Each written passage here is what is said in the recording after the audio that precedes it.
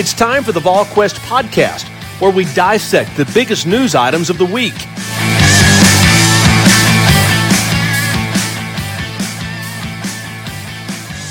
Good Tuesday, everyone. Welcome to the VolQuest.com podcast presented by our good friends at Smoky Mountain Organics, East Tennessee's #1 trusted CDB health and wellness store. Visit one of their 4 locations, one in Gatlinburg, Pigeon Forge, Sevierville. Their newest location is in Knoxville, right across the street from Trader Joe's. That's at 8018 Kingston Pike. They're elevating health and celebrating well-being with their CDB or CBD, pure essential oils, organic teas, soaps, and lotions. That's at Smoky Mountain Organics with Rob Lewis and Austin Price. I'm Brent Hubbs. Glad to have you along with us on this Tuesday edition of the podcast. It is Florida week, and Tennessee's a 3-touchdown underdog. Not exactly how Tennessee wants to draw it up. Rob kind of tells you where Tennessee's at in this process under Josh Heupel in year 1, right? Yeah, and I don't want to be overly negative like AP is on the general quarters, but I was a little surprised. I thought I wouldn't have been surprised if the line was higher. Personally, I bet Vegas has probably factored in a little bit of a Bama hangover for Florida. But yeah, I mean I'm really not trying to disrespect Tennessee. I'm just saying at the place where both these programs are at right now, and I was really impressed with Florida on Saturday. What you like most about Florida? I mean, just their ability to line up and run the ball. Well, and physicality on both lines of scrimmage, front 7, and I mean. When's the last time we've seen somebody almost triple up Alabama in rushing yardage? I mean, Alabama had 91 yards rushing on almost 30 carries, and Florida went for 245. That physicality on both sides of the lines of scrimmage is what really impressed me about that. That was eye-opening.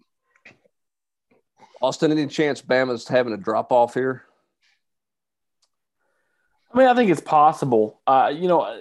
Coming into the season, everybody was talking about how Nick liked this defense. It's one of his best defenses he's had in the last decade. And, he felt, really confident in a lot of areas.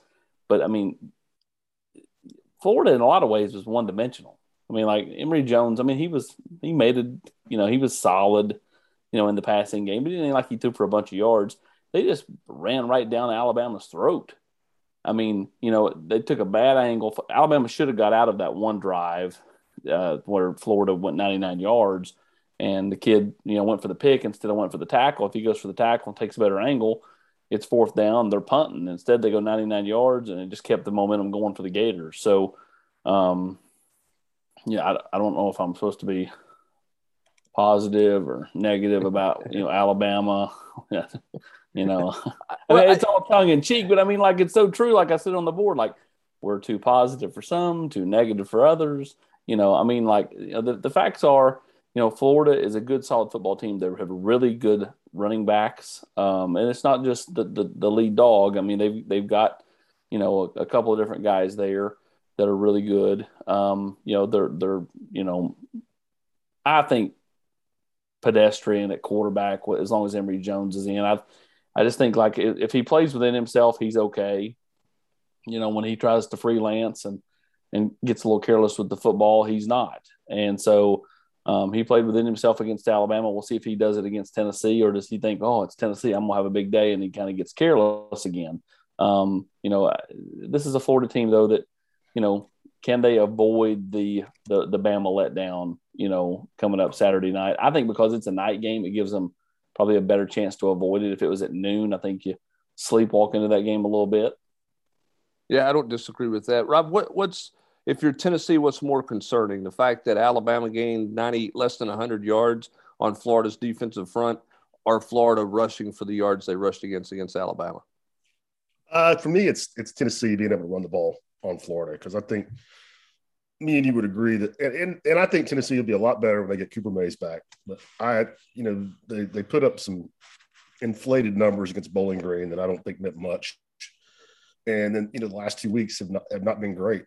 They've been okay. The numbers look good against Tennessee Tech, but I mean, you would expect them to. And, a bunch of that 202 yards came on Hendon Hooker scrambles. There were a couple of design runs in there that they get credit for, but even with Cooper back, I think it's going to be tough sledding for Tennessee on the ground, which with what they're they're getting a quarterback right now.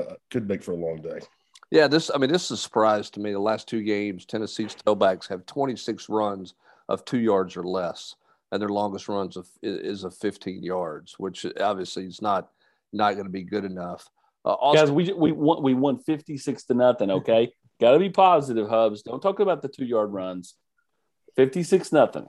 Well, I'm going to talk about whatever I want to talk about on the podcast. Here is what's going to happen. My question to you is this: regardless of what the scoreboard said last week, it's Florida and Tennessee's opening SEC play, and I know you're being tongue in cheek. What's a bigger surprise to you? Tennessee unsure in the running game, or not as good in the running game, or the fact that we're heading into week 4 and we're still having a conversation about who the quarterback should be at Tennessee? And look, maybe we're having the conversation and Tennessee internally is not having the conversation. But the fact is, through 4 games, nobody has really run away with the quarterback job, at least not in my opinion. Well, until somebody does, I think everybody has to kind of take that wait and see approach. And going forward, it doesn't matter if it lasts 2 years from now. Until somebody takes hold and runs with the baton, I think everybody's got to take a wait and see approach with the quarterback position. I thought that Tennessee would be able to run the ball way more effectively than they did a week ago. Did you not think that happened? I wanted Tennessee to throw it a lot because I felt like the passing game needed the reps. But I was surprised that Tennessee wasn't able to break off any big runs. I mean, like a couple of solid runs here and there, but they did not break off big runs against Tennessee Tech of all people. Rob, there wasn't the gaping holes I anticipated a week ago. No, I mean, and you talked about it last week. How many guys they have that were even over 270 pounds? I mean, they started one guy up front that was 6 foot 240. Yep. And had just had given up 78 points to Samford and Furman in back-to-back weeks. To not have a single 20-yard run against a team like that, I would have lost my house if you would have made me that bet before the game that Tennessee wouldn't have a tailback with a 20-yard run against Tennessee Tech. Yep, I agree with you there. All right, Josh Heupel doesn't want to play in hypotheticals, but we'll play in hypotheticals. If Joe Milton is healthy, is he the starting quarterback for Tennessee this weekend, or is it Hendon Hooker? I mean, it's like reading tea leaves, but don't you think it's Milton? I mean, just kind of the way, reading between the lines of what he's said or not said. Austin? I just don't know. I mean, like, I don't know what they're going to do. If you asked me to lean one way, I would lean Milton. But, the fact that Heupel said, I don't deal in hypotheticals Hubs, you and I watched him walking into the complex. For a guy that has a, quote, high ankle sprain, he had no boot on. He had flip-flops on, and he walked with no limp. Am I lying? If I'm lying? No. He did. He did. He was, he told me last week passing him on the street that he was fine. So again, I'm going to go off the premise that he's available. If he's available, is it Hendon Hooker, Austin, or Joe Milton? As a guess, not saying the absolute truth, but as a guess, what do you think? I know I would go with Hooker because I feel like he played last week, and for me, that wins out. See, I kind of lean that way too, Austin or Rob. Just the standpoint that, do you want to go into that environment down there on a Saturday night with somebody who hasn't played in 7 quarters and who wasn't lighting up before he got hurt? And I would go with Hooker. I'm just saying, I think they tried to guess what Heupel is going to do. I think he's going with Milton, but that's a guess on my part. I go with Milton for the things you said, Hubbard, and also the mobility behind. I think Hooker. I don't think going with Hooker. Yeah, just because of the ability to make some things happen with his feet. I think the need for that will be magnified against this front seven, the way Tennessee's been blocking people. And not to say that the whole JG coming off the bench thing was great, but I do think that if you go that route, maybe work Milton in at some point and let him watch from the sidelines. Maybe he sees something that allows him to come in off the bench and be more effective. Again, at this point with the quarterback position, you're just throwing it all up against the wall and seeing if something sticks. If Milton can really run the offense faster, is that a big advantage?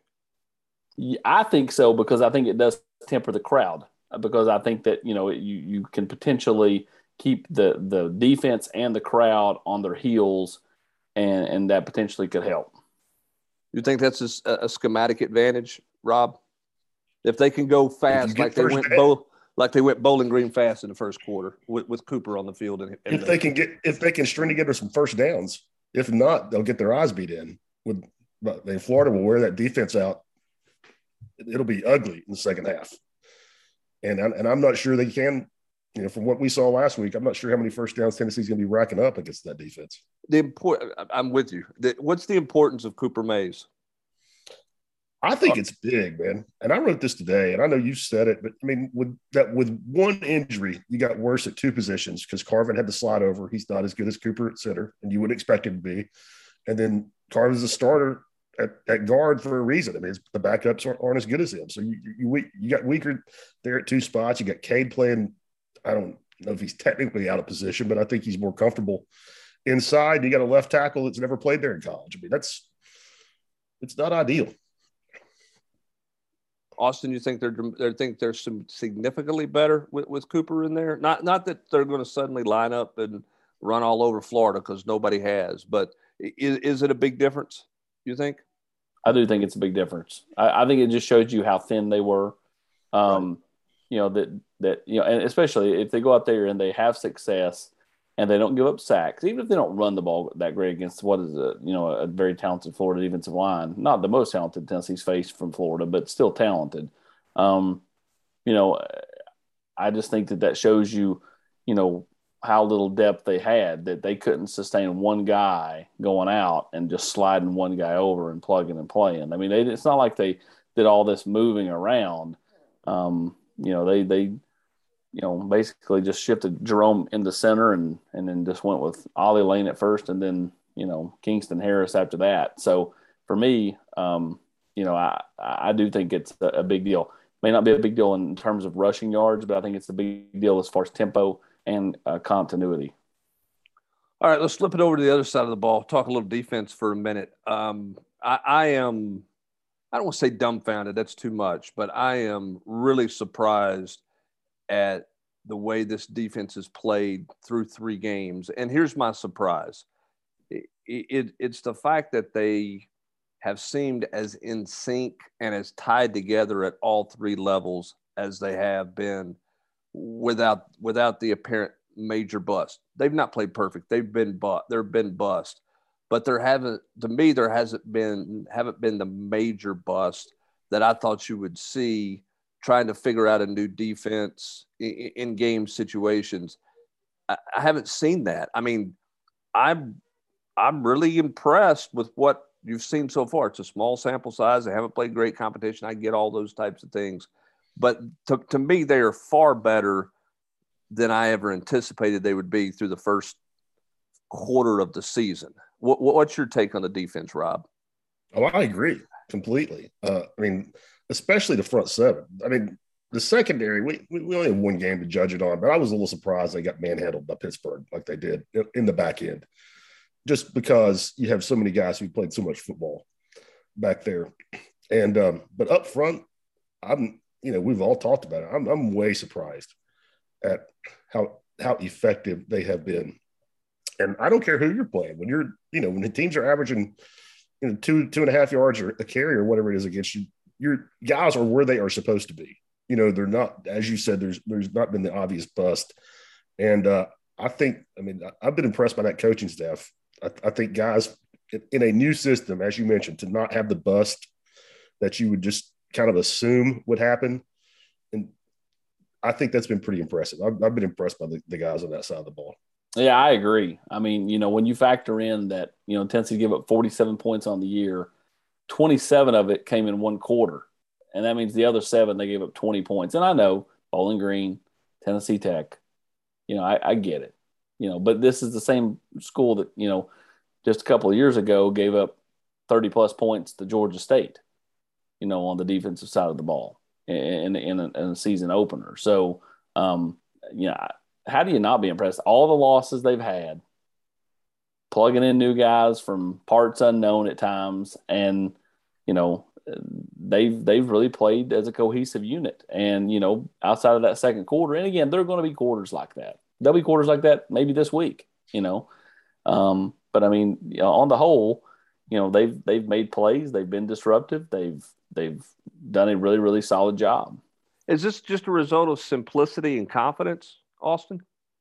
I think the confidence. I mean, maybe simplicity, but I think more likely the confidence. I think that this defensive side of the ball has benefited as much as anyone from the team building, the building, and up of the confidence and the morale and all that stuff. I mean, I think it's. I mean, I wrote this. It feels like what the offensive identity, what they want the identity of the offense to be, Rob, but they're not there. But you feel like you got a better idea of what the identity of this defense is through the first 3 games of the season, which I didn't expect. No, same here. They've been very disciplined. They still, if there's a weakness or not, I mean, I'm sure they're not talking like these are, the 85 Bears. But right. If there's a something you'd like to see, maybe a little more established pass rush, maybe Byron Young, brings that to the table. I think Tyler Barron can do that. But I think some of it has to be simplicity. Now, we're not sitting in the meeting rooms and, so we don't know exactly what it is, but think about, you got a middle linebacker who I presume is calling the signals, wasn't here in spring practice, played in, didn't even have the advantage of that. You got 2 transfers playing a lot of snaps in the defensive line that are new to it. And I just think it has to be more simple. We've talked about it on the podcast before, but I think this is your phrase, Pruitt wanted to be like the perfect defensive play call on every snap. And I think there were so many, checks. And if you see A, then you do B. If you see C, then you do D. And it feels like a lot of that's been eliminated. Well, they're playing well, and obviously they got a much different challenge coming up this week. There's no doubt, but they're playing super aggressive. They were aggressive on Saturday with a lot of blitzes coming from a bunch of different places, doing a lot of different things. And two of the COVID super seniors, I think, are a big reason. I think Theo Jackson and Matthew Butler are playing at a level that they've not approached previously in their careers, and I think that's one of the reasons that we're having this conversation. Yeah, I don't think go ahead. And I was just going to say, things get way more interesting for both those kids this week. I mean, they've feasted on the first 3 games, but now that we've hit SEC play, can they keep it up? That to me, that how does Theo do in space against a good slot guy, and then how does Matthew Butler do against an SEC offensive line?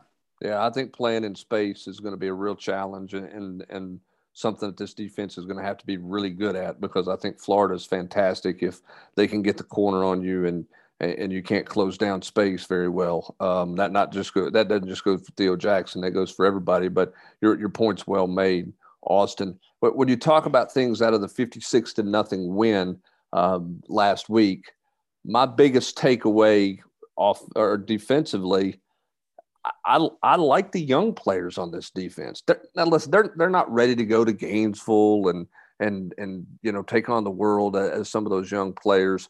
But I think Tamarion McDonald can certainly justify more playing time for him moving forward. Christian Charles, Rob, seems to be where he's supposed to be all the time.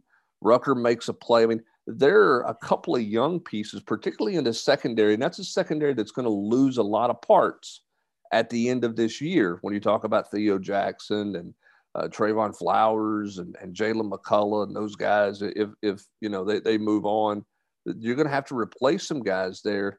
But there's some positive takeaways with some of that youth, particularly in the secondary that we saw on Saturday. Oh, yeah. And Christian Charles, I mean, it's not the secondary play, but I mean, you talked about this in the preseason. Those guys are going to have to show up on special teams. He shows up in the block punt and, already early in his career. And, McDonald's the guy we heard some buzz about last year. I mean, and it kind of incredibly came back and played when nobody thought he would with the shoulder. But, I mean, we have danced around it. I see those guys pushing for, like, legit playing time. I mean, I can see what Jalen McCullough did as a freshman happening to him at some point this season. when he pushed his way to the starting lineup. It's a heck of an interception by McDonald, Austin. I mean, that was a really good football play that he made to undercut the tight end. It was. And then when you look at Deshaun Rucker, we had Alontae out on the locker room Sunday night, and I was talking to him before the show. And I said, what'd you think of some of those young guys? And he was very complimentary of both Tamarion and Christian Charles, but then went on to say, man, he really loves Deshaun Rucker. He's like, man, he goes, Rucker makes plays every day in practice. He goes, he's not there mentally, but he goes, he's going to get there really quick because he's picking it up really, really fast. And he goes, when he gets there, he goes, he's going to be hard to keep off the field because he's just really, really good. He goes, it's just a matter of, correcting little mistakes here and there that keep him, from pushing for more playing time. But clearly someone who's impressed a guy like Alontae. And I agree. I mean, you really have Flowers can come back next year. McCullough can come back next year. I'm interested to see, if any of these guys, push those guys right out of the lineup because, I think Rob's right. I think that's very much something that could happen. How they play, how they continue to play on special teams, how they push in the secondary is worth watching, not just this week, but in weeks to come. I like Muhan too at linebacker. I don't know if he can figure it all out, but whenever he decides to get somewhere, he's getting there fast and he's getting there with some authority. I thought he showed up a couple of times. I think he's been fantastic on special teams through the first 3 games of the season. He's not ready, but I like his development. But do you kind of liken him to the way Jalen Reeves-Maven was early in his career? He was a special teams warrior and then started to figure things out linebacker-wise. It's an interesting comparison. I don't think that's necessarily a bad comparison. I'm not saying he's the same player. I'm just saying, like, how he's factoring. The pathway. Size-wise, they're pretty similar. I mean, Jalen was a safety in high school. Yep. And who had to add weight. Kind of a similar skill set. Yeah, that's a good point. I think that's the path to getting on the field, but I thought he took pretty good advantage of the opportunity presented before him on Saturday. I mean, he didn't play a ton, but I thought he showed up, just in the rewatch deal. I thought he was really flying to the ball. What do you make of the Aubrey Solomon 6 tackles? I think it sounded pretty clear to me. I mean, Heupel was not shy about it. What was the phrase he used? His commitment inside the building, or something was. I gather that it was not necessarily talent or ability that was the reason he didn't play in the first 2 games. It was a buy-in. Yeah, but 6 tackles. Did he buy in enough to be? Is the buy-in there enough for them to trust him in a rotation this weekend? I know it's Tennessee Tech, but I thought he used his hands well. I thought he showed up. Is there enough there for him to get on the field this weekend against Florida and trying to slow that run game down? And where is he in getting out of Rodney Garner's doghouse? Because I think it's pretty obvious to this point he's been in that doghouse because of that lack of buy-in. But he clearly looked like a guy who'd lost some weight on Saturday. We'll see if he's got more buy-in moving forward. I was surprised to see that it was 6 tackles. I thought he had a pretty good afternoon, but I didn't recall 6 tackles. I recalled a couple of obvious plays, but he obviously ran after the ball pretty well. So does Rodney Garner play him this weekend? It is intriguing to keep an eye on and something to watch moving forward. Is it hard, Rob, to trust those young guys this week? Is it natural instinct for coaches to go back to shortening the bench, so to speak, because you're on the road for the first time and you're playing in the SEC and you're playing against a Florida team? Is it hard to expect them to gain a ton of trust out of last week that they're really going to put somebody in one of those situations this weekend? Don't you think it would be human nature for it to be easier for this coaching staff just because they don't have a history with the veterans? They've not seen them, they've not been with them in a foxhole. They've got just as much, experience with Christian Charles as they do with Jalen McCullough. Or, for me, I think it might make it easier for them because they don't have, that kind of shared history. I'm not saying they'll do it. I'm just saying I don't think they would be as reluctant. Yeah, and I thought they were a little bit reluctant in the Pittsburgh game, but I didn't think they played enough defensive guys in that Pittsburgh game. So we'll see how many defensive guys they elect to play in this game. I do think one advantage Tennessee has going into this game is in the kicking game. When you look at Florida's numbers, Florida's given up some return yards. They haven't been dynamic in the kicking game to this point.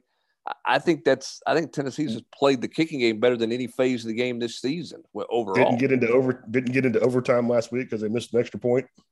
Yeah, I just don't think they've been. I don't think they've been very good. I think Tennessee has an advantage, even though it's on the road. I think Tennessee has an advantage in the kicking game, particularly with Velus Jones and his ability to return kicks. And I think what Tennessee's been able to do in kick coverage to this point has been really impressive. So there's an opportunity for Tennessee to win that phase of the game, which, if you're looking for hidden yards and you're looking for yards in this game, you want to get all of them that you can. They need to win every opportunity in the kicking game. I mean, they've been, and I just mentioned a minute ago, they've had a block punt once in their first 3 games. They've been great. They've been great in coverage to the point where Pitt just went with a fair catch every time after the first couple.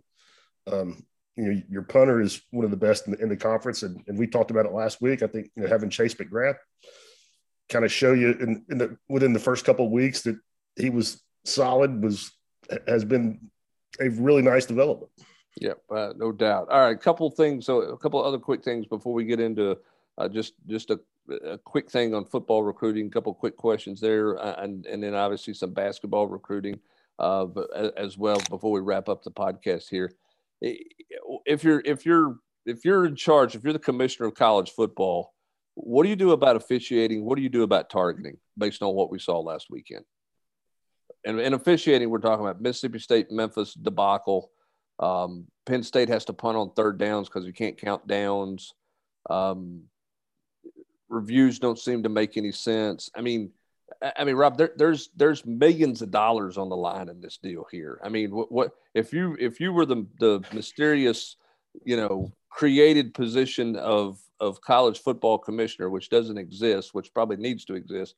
What do you do about what you saw on Saturday? I mean, the biggest one to me was the Mississippi State game. I mean, I think you've got to have somebody in a booth somewhere who has the ability to just buzz the crew and get that one right. Because that was egregious. I mean, you can just a lot of them, like, does Auburn win if they don't get called for the targeting call down on the goal line against Penn State? I don't know. But Mississippi State wins if they don't get screwed on the punt return. I mean, you got a couple of different, not just the fact that they downed it, but the fact, and the ref was moving in, waving his arms, blowing his whistle, but also, they had 2 guys with the same jersey number on the field. That has to be able to be fixed somehow. Just that play right there. The targeting stuff, it's a really complicated issue. I don't have an answer for that or what I would do, but things like what happened in Mississippi State, somebody somewhere has got to be able to hit a buzzer and say, whoa. We got to slow down. Here's what happened. All right, before I get to that, quickly for both you guys, should targeting become like a basketball flagrant 1, flagrant 2? Yes. I mean, I think everybody's been talking about that for several years. I think that's a great point, Hubbard. Is the Penn State Auburn play a poster child for that? That, okay, if you're going to call something there, you can't throw that kid out of the game. I don't think you should call anything, because if the Auburn player doesn't hit him, he scores because he's diving forward and his knees aren't on the ground. But aren't we to a point now where we've got to have flagrant 1, flagrant 2, as opposed to throwing 4 people out in the first half of a game like we saw in week 1 when Ole Miss was playing against Louisville? I think we have to fix that rule somehow, some way. I understand. Yeah. Austin, you don't take it out of the game, but don't they have to fix it somehow? Yeah, I agree. I mean, because ultimately, and did they change the rule this offseason where the kid doesn't have to leave the sideline? Yeah, but what's the point in that? I mean, he can't play. I mean, so he can stay on the sideline. The strength coach didn't have to go to the locker room with him. Okay. Yeah, my point being is, it makes no sense. Like, what was the kid from Auburn supposed to do? Like, he dove, kid from Penn State dove. Like, it's not like he can go, oh, I'm about to target, and now all of a sudden, and I guess I should have just let him score. You know, I mean, like either you're playing football or you're not. Like they've taken this and turned it into, you know, where somebody's gonna get hurt playing too defensive. Yeah, I think you got to address it. My last thing on that before I get to the two recruiting questions I got, and I've just got two for you, is my biggest issue with officiating is the replay booth.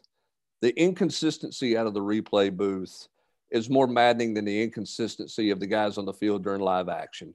The game is fast on the field. I understand missing some things in live action, but when you've got the opportunity to review it and look at as many angles as you want to look at, as many times as you want to look at it, we should not be sitting here having to issue a statement as the SEC did Saturday night going, hey, replay screwed that up. Like, what do you got replay for? I mean, how can they miss that? We saw it in the NFL. I thought replay missed a couple of key things in the NFL on Sunday as well. I'm not sure what the replay guys are doing to not fix wrongs on the field, or in some cases, turn a right into a wrong, from what the calls are being made. All right, that's my last diatribe on that. Quickly on the two recruiting questions. Austin, is this game a big deal for Walter Nolan, or is that stuff overblown? Overblown. I mean, I'm not saying the kid can't end up at Florida. I'm just saying, but not based on this game. No, I mean nobody's going to a school based off any particular game. I just think that again, it's all a show, and we've said that for the longest time. I mean, the top three changed. He went to Michigan; they're not even in the top three. Florida's out of the top three. Then he goes down there, and now he's loving them up. It's just part of the charm. All right. Anything else of note in recruiting? No, that's pretty slow. It's really slow. I mean, like I wish there was. It's no juice at all. Right, and it's 2 away games for Tennessee, so nobody's coming to campus. Obviously in the next few weeks. So it's going to be mid-October before anything potentially gets cranked back up for Tennessee. Certainly a strong showing for Tennessee would not hurt them in recruiting if they could do that this weekend. All right, Rob, on the hoops front, they got your man in this past weekend. Not your man, but the guy that's highly talked about. You had a chance to visit with him, but what's the story on the latest 5-star to visit? I mean, talking about Cason Wallace, and the story's the same that I've been putting out there for several weeks now. I think it's just an absolute dogfight with Kentucky. I couldn't call it right now. I think Tennessee. I mean, I do not side with all these. I mean, there's a lot of people out there in the basketball recruiting world that say he's a Kentucky lock, and I've put this on the message board. But I've met the young man. I've met his parents. They're not the kind of people that are going to waste Rick Barnes and his entire staff's time and money bringing the kid up here if it's over. I mean, I don't believe that for a second. Now he may end up at Kentucky, but I don't remotely think that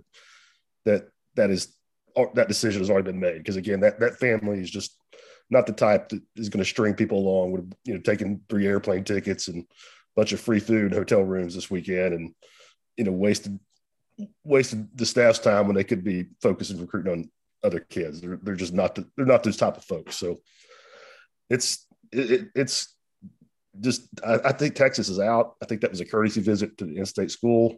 And we're going to have to wait till November, which I was kind of surprised about. I would have thought the kid would have wanted to get it over with and get it out there, but he told me he's not going to make an announcement until it's time to commit and sign the first week of November. Now, maybe he gets so much pressure and attention that he walks that back a little bit. But for now, looks like we're going to have to wait a few weeks.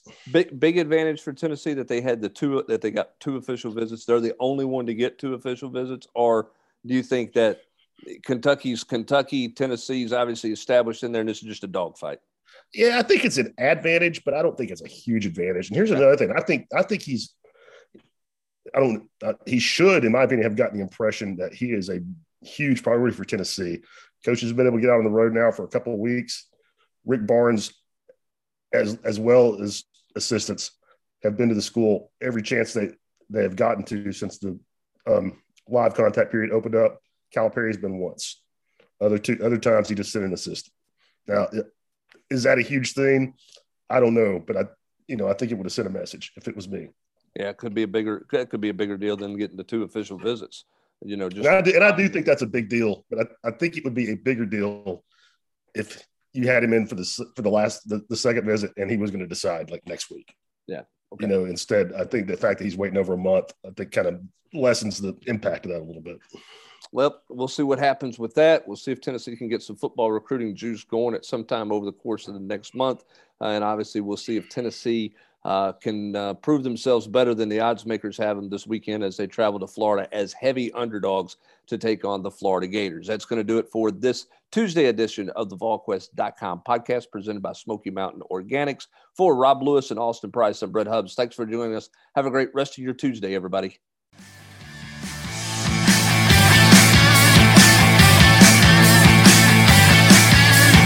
You've been listening to the VolQuest podcast every week here on VolQuest.